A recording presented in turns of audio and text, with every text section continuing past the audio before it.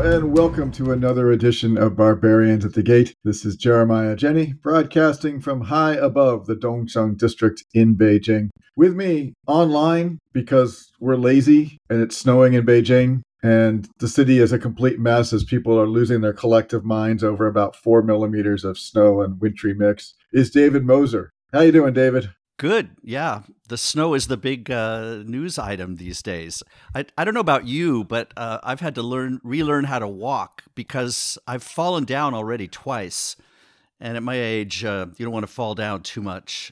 So I've now switched to sort of heavy boots. But yeah, it snows so little in Beijing. I have to get used to it. We'll get to our guest in a moment, but your point brings up a rant in me. Okay. So I've lived in my apartment complex now for 12 years. My apartment complex shares a characteristic with apartment complexes, malls, and public spaces throughout the great city of Beijing, which is the materials that they used for the outdoor landscaping. That is to say, the bricks, the tile, whatever they use to cover the ground so that grass does not grow, has almost always been chosen for one of two reasons, either for aesthetic purposes or because somebody's brother-in-law's cousin was on giving a discount that day. Never, ever has it occurred in any part of this planning whether or not this particular material has traction in wet or snowy weather. Right. My entire courtyard has been turned into a skating rink so wonderfully without friction that I kid you not, the Montreal Canadiens are thinking of doing practice out there right now. I'm just watching just old ladies, young children, small dogs, large bikes just wiping out left and right. And, and they're like, it's slippery out. I'm like, it is, but it doesn't have to be this slippery. Anyway, that's my rant over. I'm done. Let me get to our guest today, who is fortunately calling in from, I'm hoping, warmer or at least less slippery climes. Chang Che is a nonfiction writer covering Chinese politics and society.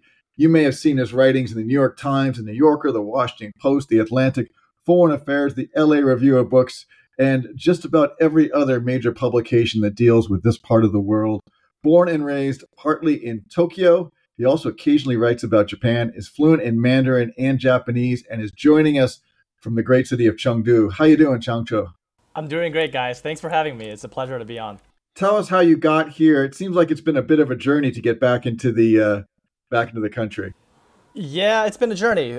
So I've been here since 2020. I've been writing and working as a freelancer. I joined the Times about a little over a year ago, and now I'm back trying to continue a book project that I started in 2020. And as part of that, I've been reporting on this story about stand-up comedians. Mentioned that to David, and now I'm here. So tell us a little bit more about this project, because David's done some comedy on TV. I've done some comedy, sometimes even intentionally.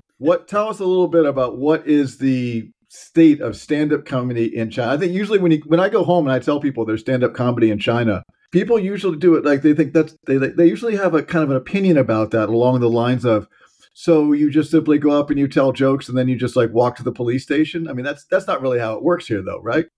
No, it isn't.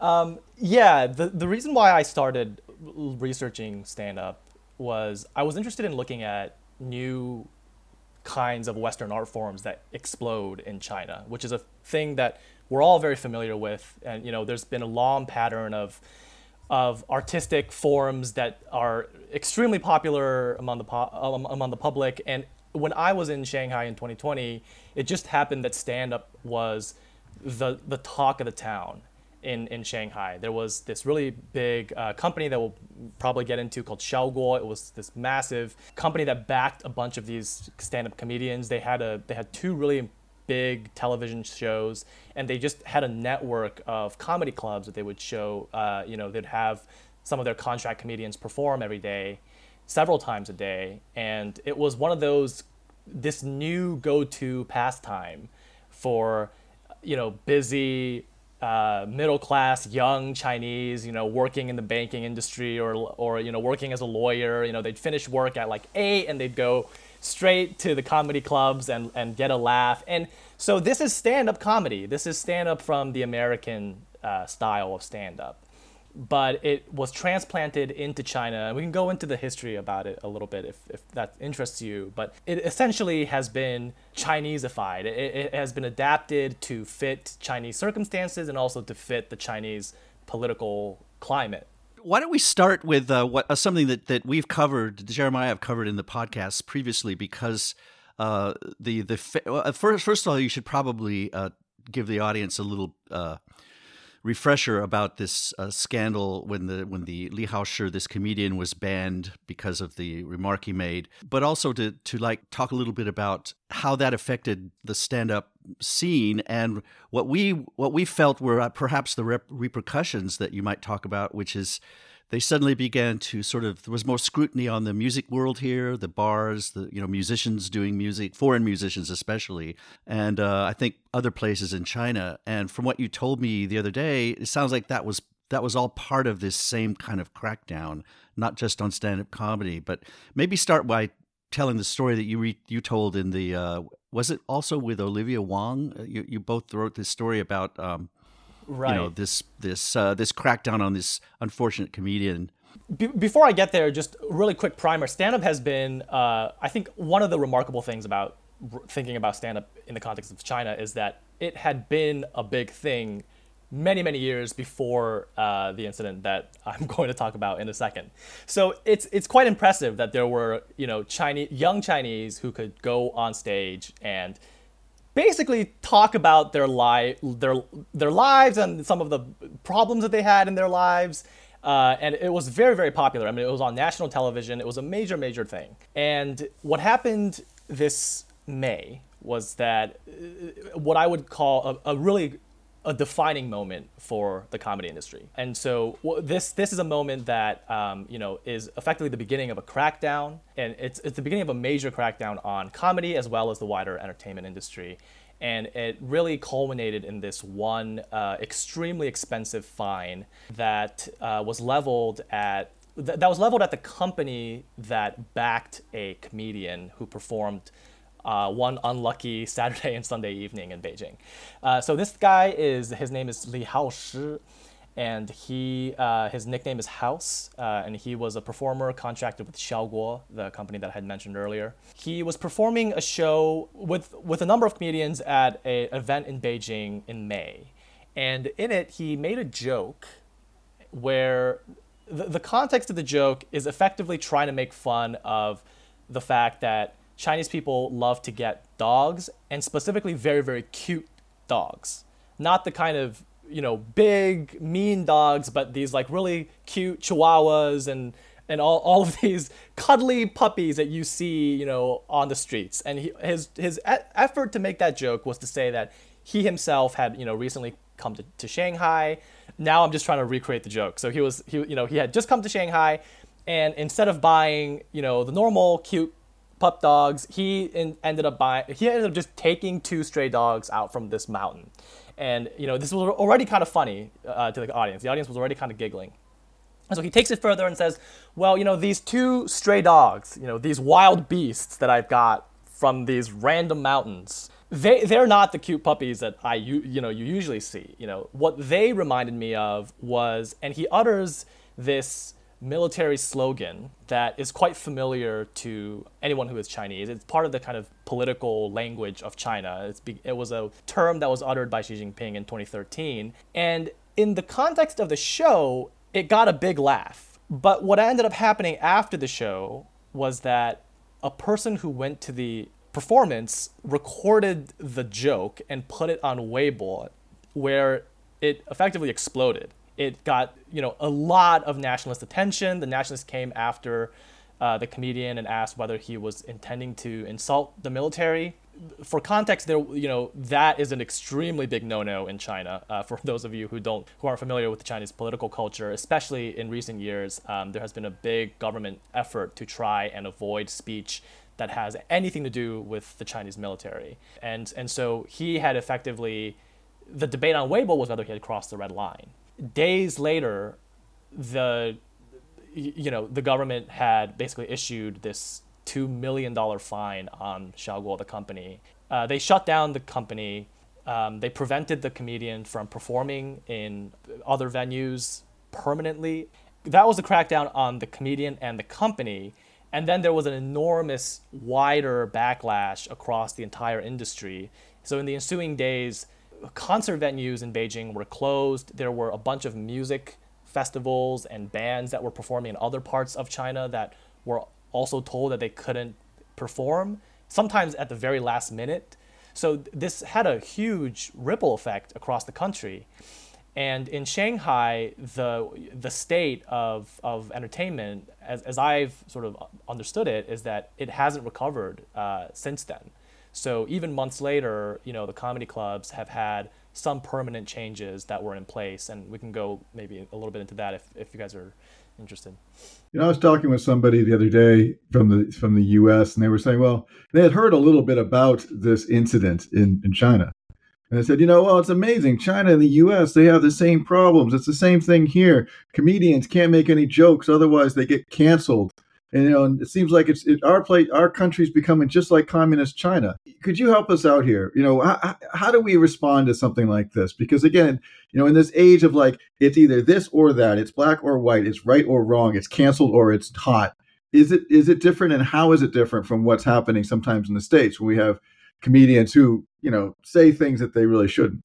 It's a great question, and it's one of the questions that I've been grappling with a lot. And I think you'll be surprised to know that a lot of the Chinese comedians that I talk to also point to America as a kind of comparison and say, well, there's also things that they can't say over there as well. And so it is a dynamic. I think that you're right, Jeremiah, to point out that to point to cancel culture, because I think that there are similar dynamics at play, but there are very, very different dimensions, such as the consequences. Just to start with one similarity, I do think that the digital environment in both countries has made comedians more fearful of audience members. That it seems like there's, you can't make two separate algorithms, right? So social media dynamics are at play in both countries. Outrage is lifted up. An individual person can make a viral tweet or a Weibo post, and part of that social media dynamic is what ended up being the demise of Li Haoshi House, the comedian. But of course, if we're talking about cancel culture more broadly, China, I wouldn't say has a cancel culture. I'd say it has a cancel politics. It is not purely a cultural phenomenon in China. It is mostly, many of the comedians that get canceled are being canceled by the state.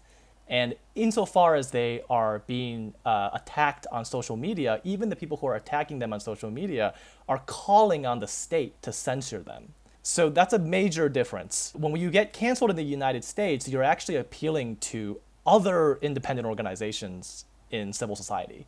And there are many, many independent organizations in civil society. Each of them have their own independent decision-making process, and they can decide for themselves whether they want to cancel that person. And so what I find in the United States is, and this is kind of the retort I think that I hear a lot of from the left, is that, well, you're being canceled in some institutions, but you're not really canceled when you have other institutions that are willing to accept you, because America is a much more diverse, decentralized system of power. That is not the case with China, right? So in China, as we saw with the House case, I think it was a really, really important way of sort of distinguishing between what it's like to be canceled in China and what it's like to be canceled in the US. Because as a comedian in China, once the state is involved, it is a totalizing experience. House's career is over. It is not over it is not figuratively over. It was done. It was, the government has effectively ended his career. And when he was after the fine was made, I mean, all the institutions that would have let House perform, almost all of them announced that they would no longer let him perform. And the institutions that didn't announce would not let him perform because they would be too scared to. So it is a total silencing across the entire society.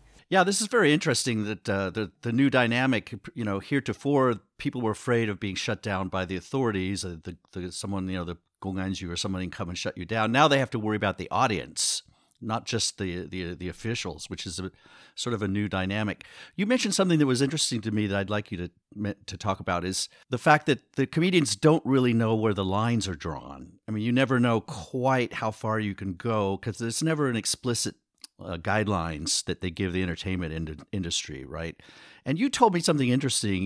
You said, that very often the cultural authorities, they want to see the script in advance to sort of approve it, which for an American stand-up comedian would be outrageous, of course, but in the area of free speech. But that they actually said, we want to see your script, and then they can cut some lines or whatever.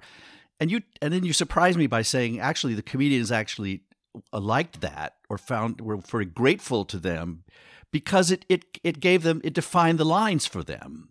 And they felt they could go on stage and the 不会说错了, right?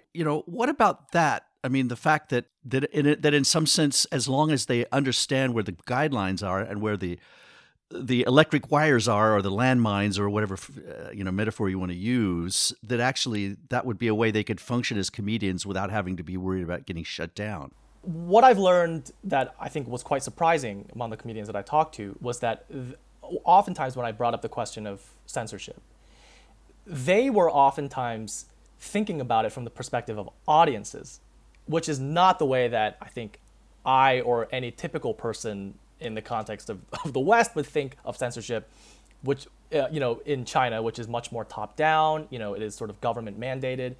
But the way that they described it as an experience for them is that they're afraid of speaking slightly, making a slight error in a joke, going too far, making fun of somebody too far, and having somebody in the audience report the comedian.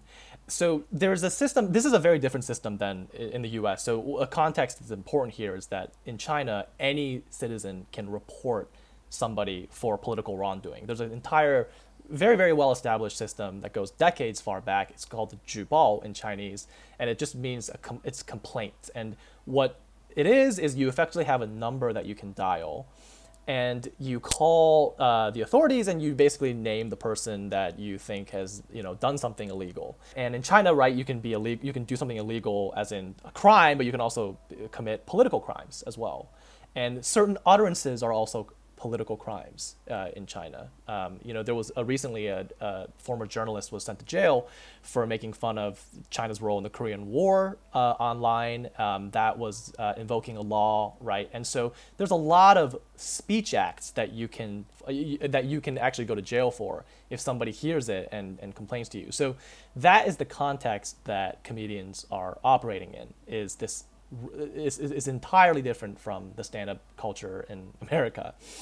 The other difference that, David, you mentioned is that they all have to go through a screening process.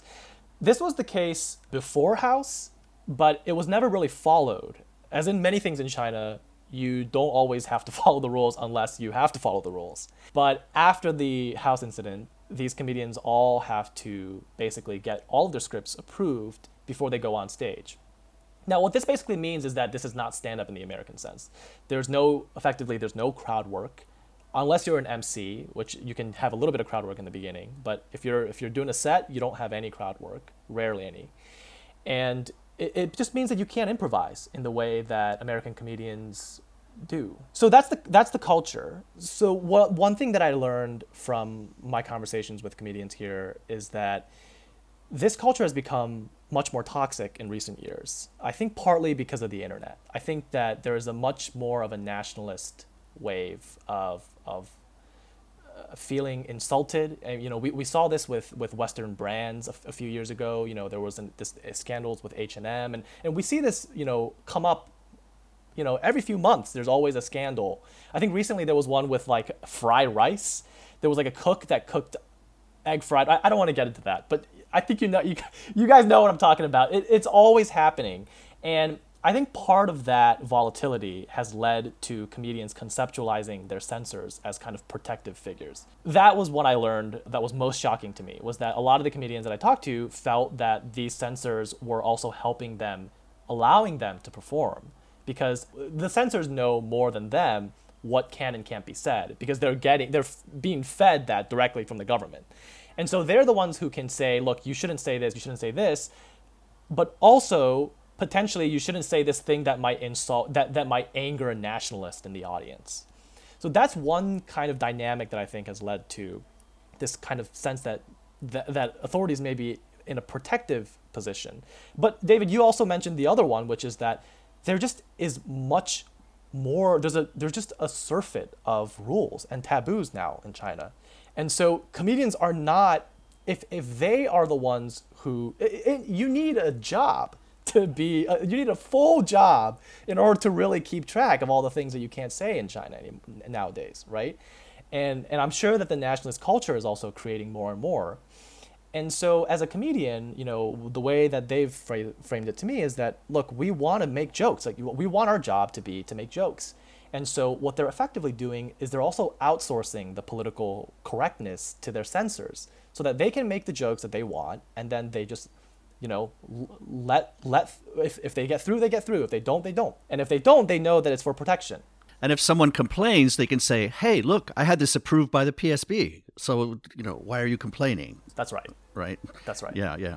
So a way of looking at this is, in a certain sense, political correctness has these two meanings. In the United States, political correctness is this cultural political correct problem. In China, you have both senses of politics. It's politically incorrect from the standpoint of politics, but it's also nowadays becoming politically sensitive in terms of the cultural mood and, yeah. That's actually a good way to think about it, because I think that there's a political correctness in China that's cultural and political.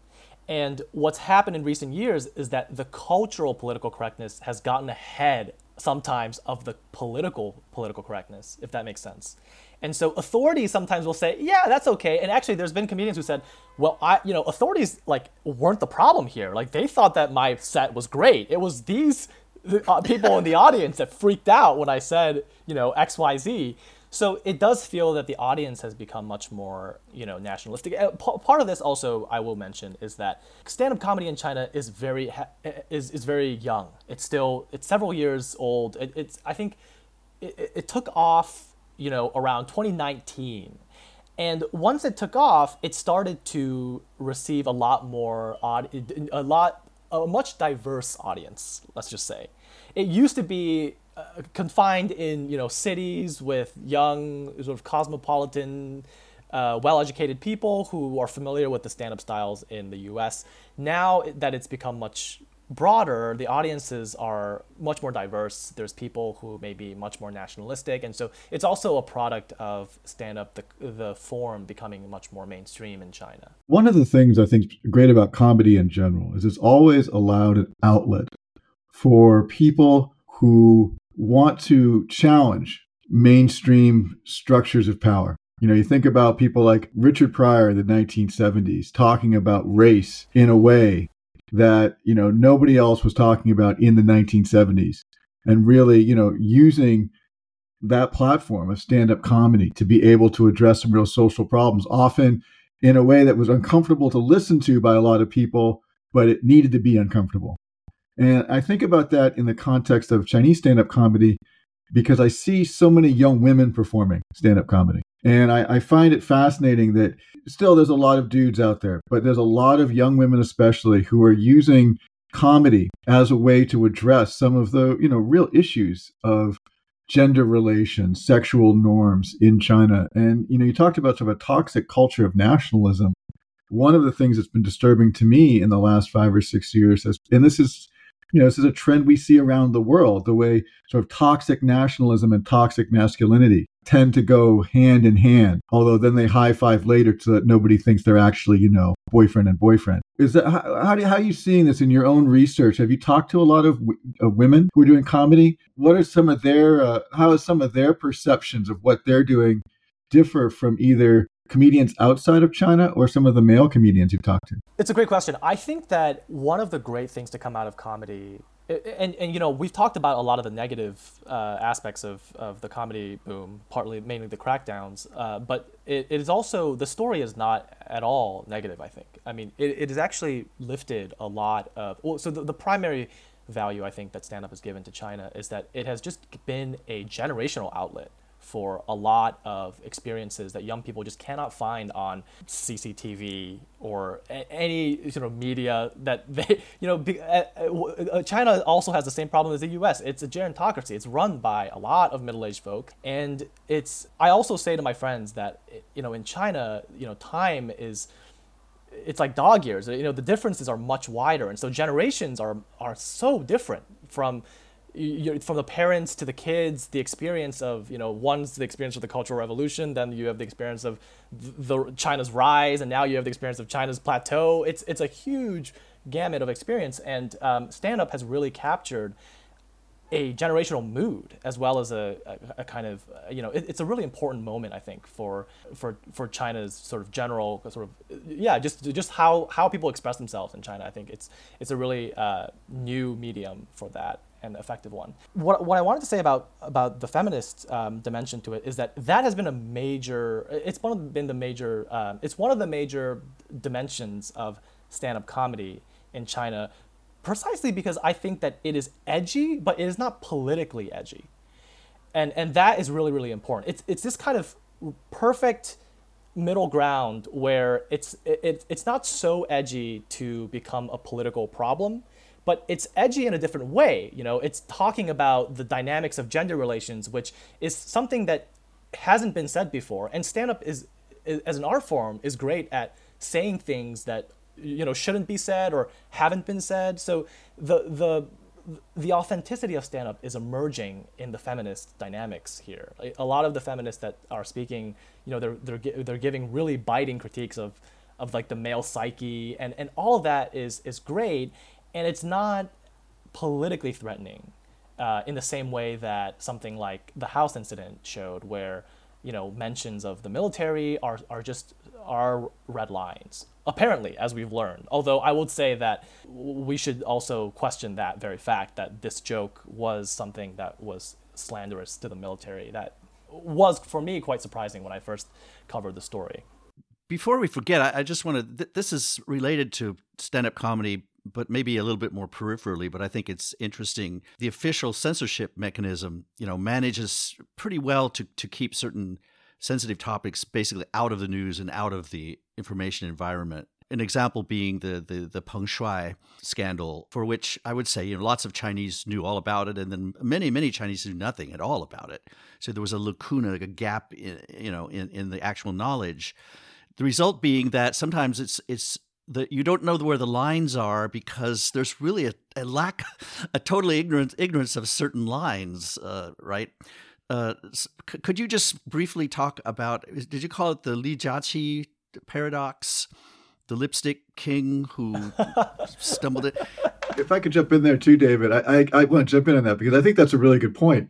In a time when a lot of young people aren't really learning about history, particularly controversial times in history, and a lot of the red lines are based on controversial moments in history, you can't really fault comedians who are post Ling Ling Ho or Zhou Ling Ho for not necessarily knowing some of them. You talked about the egg fried rice. I mean, how many people under the age of 60 remember the whole idea is that was the dish that Mao's kid was supposedly cooking that gave away their position in the Korean War that led to his death? They don't know. They don't. I mean, they don't know. How's a kid? Yeah, how's a 22-year-old stand-up comedian in Chengdu supposed to know that? It's not exactly. It's in their history books. So yeah, it's a good point. I mean, how do you know where the red lines are if you don't know what the red lines are? Well, here's the perfect example of that Chang Shou can give us. Give us a synopsis of that. Okay, great. So the Li Jiaqi paradox comes from Li Jiaqi, who is this really famous influencer live streamer, and he, I think last year, was canceled for a moment. He wasn't canceled permanently. He was canceled for several months for a mishap that happened on one of his live streams, where one of his assistants had handed him a cake that was in the shape of a tank, and this was June 4th. And so this was right at the Tiananmen anniversary. I don't know how it happened, and nobody, among the journalists I know, I don't think they know exactly what happened, but it seems to be the general consensus that it was an accident, that somebody maybe had given it to him as a joke, but it wasn't intentional. And so once Li Jiaqi was canceled, there was this kind of idea that, as Jeremiah, you've sort of already hinted at, there's this paradox that's going on as the younger generation grows up in China, where the government's censorship for decades has become so successful that the new generation no longer knows that certain things are taboo, and they will just walk on them without knowing exactly where the landmines are. And it's interesting because that's kind of a premise of censorship that you don't really realize, is that in order to be an upstanding citizen of China, you have to know the sensitive points in China and to avoid it. It's not good enough to just avoid it. You have to know what they are to avoid them, obviously. And so we have a generation now where they don't even know what it is that they need to avoid. And so the paradox is that, once the government cracks down necessarily on that conduct, they're actually bringing a new generation up to speed on the political events that they did not want them to know. And so that's the interesting thing about the paradox. And to bring it back to the comedian case, I think what the Li Jiaqi paradox illustrates is that it's just one of the many examples of how difficult it is for performers and celebrities or any public figure in China to keep track of what can and can't be said in this country. It's just not rationally, a legitimate thing to expect of one citizen. And so that's also partly the reason why the lower level censors that they work with on the ground, they tend to be in almost a collaborative relationship with a lot of these comedians in a way that's very counterintuitive to just your impression of what censorship is. Before we go, Zhang, I want to ask you a little bit more about the book that you're writing. Can you tell us a little bit more about what kind of research you're doing, how you're structuring the book, and are you collecting interviews? How are you getting the information for a book like this? I know, doing this kind of research on contemporary China, even for an experienced journalist like yourself, can be challenging. So I was kind of curious, you'd talk us a little bit about the process, if you don't mind. The process is a great question. I wish I could get some advice. I mean, the truth is, I think I haven't figured it out, to be honest. I have a through line. Just to give some context, I studied political theory for my master's degree. And so my background is in political philosophy. And so one of the things that I'm really interested in is this revival of socialism. And I find that to be a really fascinating topic, and how the revival of socialism in China is running up against new modern exigencies like the internet and cancel culture and all of these things. So this is not Soviet era communism or socialism, but it's borrowing ideas from the past and bringing it into the present into a really, really different context. Comedy was one of the topics that I was interested in because it had the dynamics of performers who have similar experiences as those who, writers and artists in, Eastern European countries decades ago. They have similar experiences of censorship, but they're also grappling with very, very different kinds of technological mediums, and so that's the kind of through line that I'm interested in following. And so I have some ideas of sort of general topics that follow that theme, but I'm really just kind of going one at a time and seeing once I get to a sort of critical mass, I'm hoping that I can kind of collate them into a book about modern socialism in China. Can I ask one last question? Could be very short and definitive. They've cracked down on Tuoko show and these comedy shows, and the party we know is very sort of rather prudish. They're not in sync with or they're not exactly approving of domains like comedy, which can be dangerously subversive if you don't control them. So do you think that stand-up comedy is dead, or that when they revive it, it will be such a lifeless shadow of what it could be that it might as well be dead? I don't think it's dead, but in some ways you're asking the $1 million question, which is what will stand-up be like now after the crackdowns? And to be honest, I'm not entirely sure. My guess is that it will survive in some form. As one comedian sort of explained to me, stand-up is going to have to survive because part of the goal of the government is to channel creativity towards a more productive aspect or aesthetic or art, right? And so they don't want to destroy artistic creativity, they want to harness it.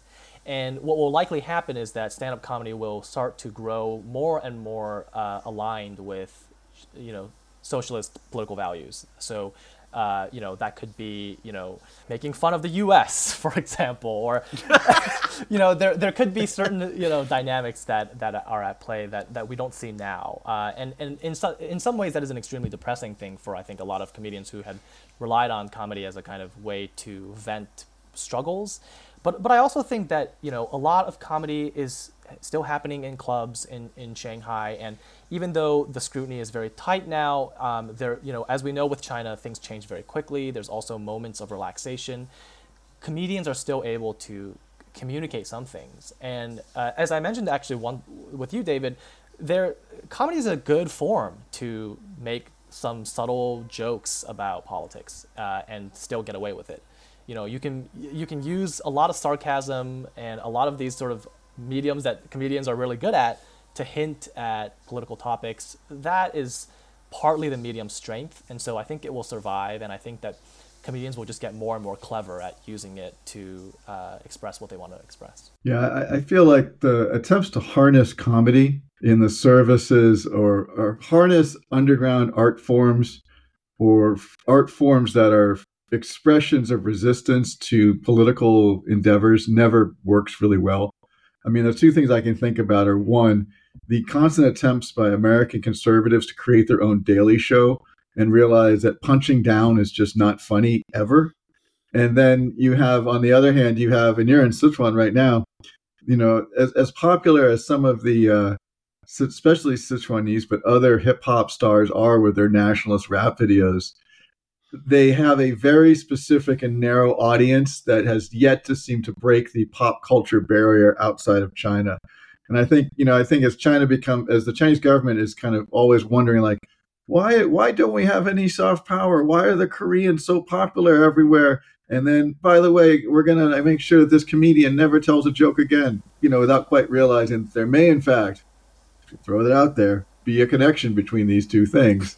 We'll have to see. I like the way you also refer to a gerontocracy as like we're being led by middle-aged people. I'm like, how young is this kid? He thinks Joe Biden is middle-aged? What, he thinks the guy's going to live to 180? There's nothing middle-aged about it. I'm not even middle-aged. Well, Changsha, thank you so much for coming on the podcast. Enjoy the rest of your time in Chengdu, and we hope to have you on again. Is this a book that you're working on, a book that's coming out? Where are we right now? And what are the projects that you're, other than obviously having some time in Chengdu, what are some of the projects you're working on right now that we should be looking out for? Right now, the book is early stages. I'm writing a series of long-form essays right now. One of them is going to be the comedy essay. I might be doing some profiles in the coming few months. And so just look out for my byline in publications. We'll be sure to put a link to some of your more recent articles and also a link to your Twitter feed as well in our show notes. People want to keep up with your adventures here in China and your reporting. David, thank you very much for zooming in, or whatever this platform is that we're using. And we'll be sure to talk to all of you again, probably sometime after the holidays, when we're taping this on December 14th. We're taking a little bit of break to celebrate the various festivals that are coming up in the next few weeks, and we'll talk to you again in January. Thank you all very much. Cue the drums.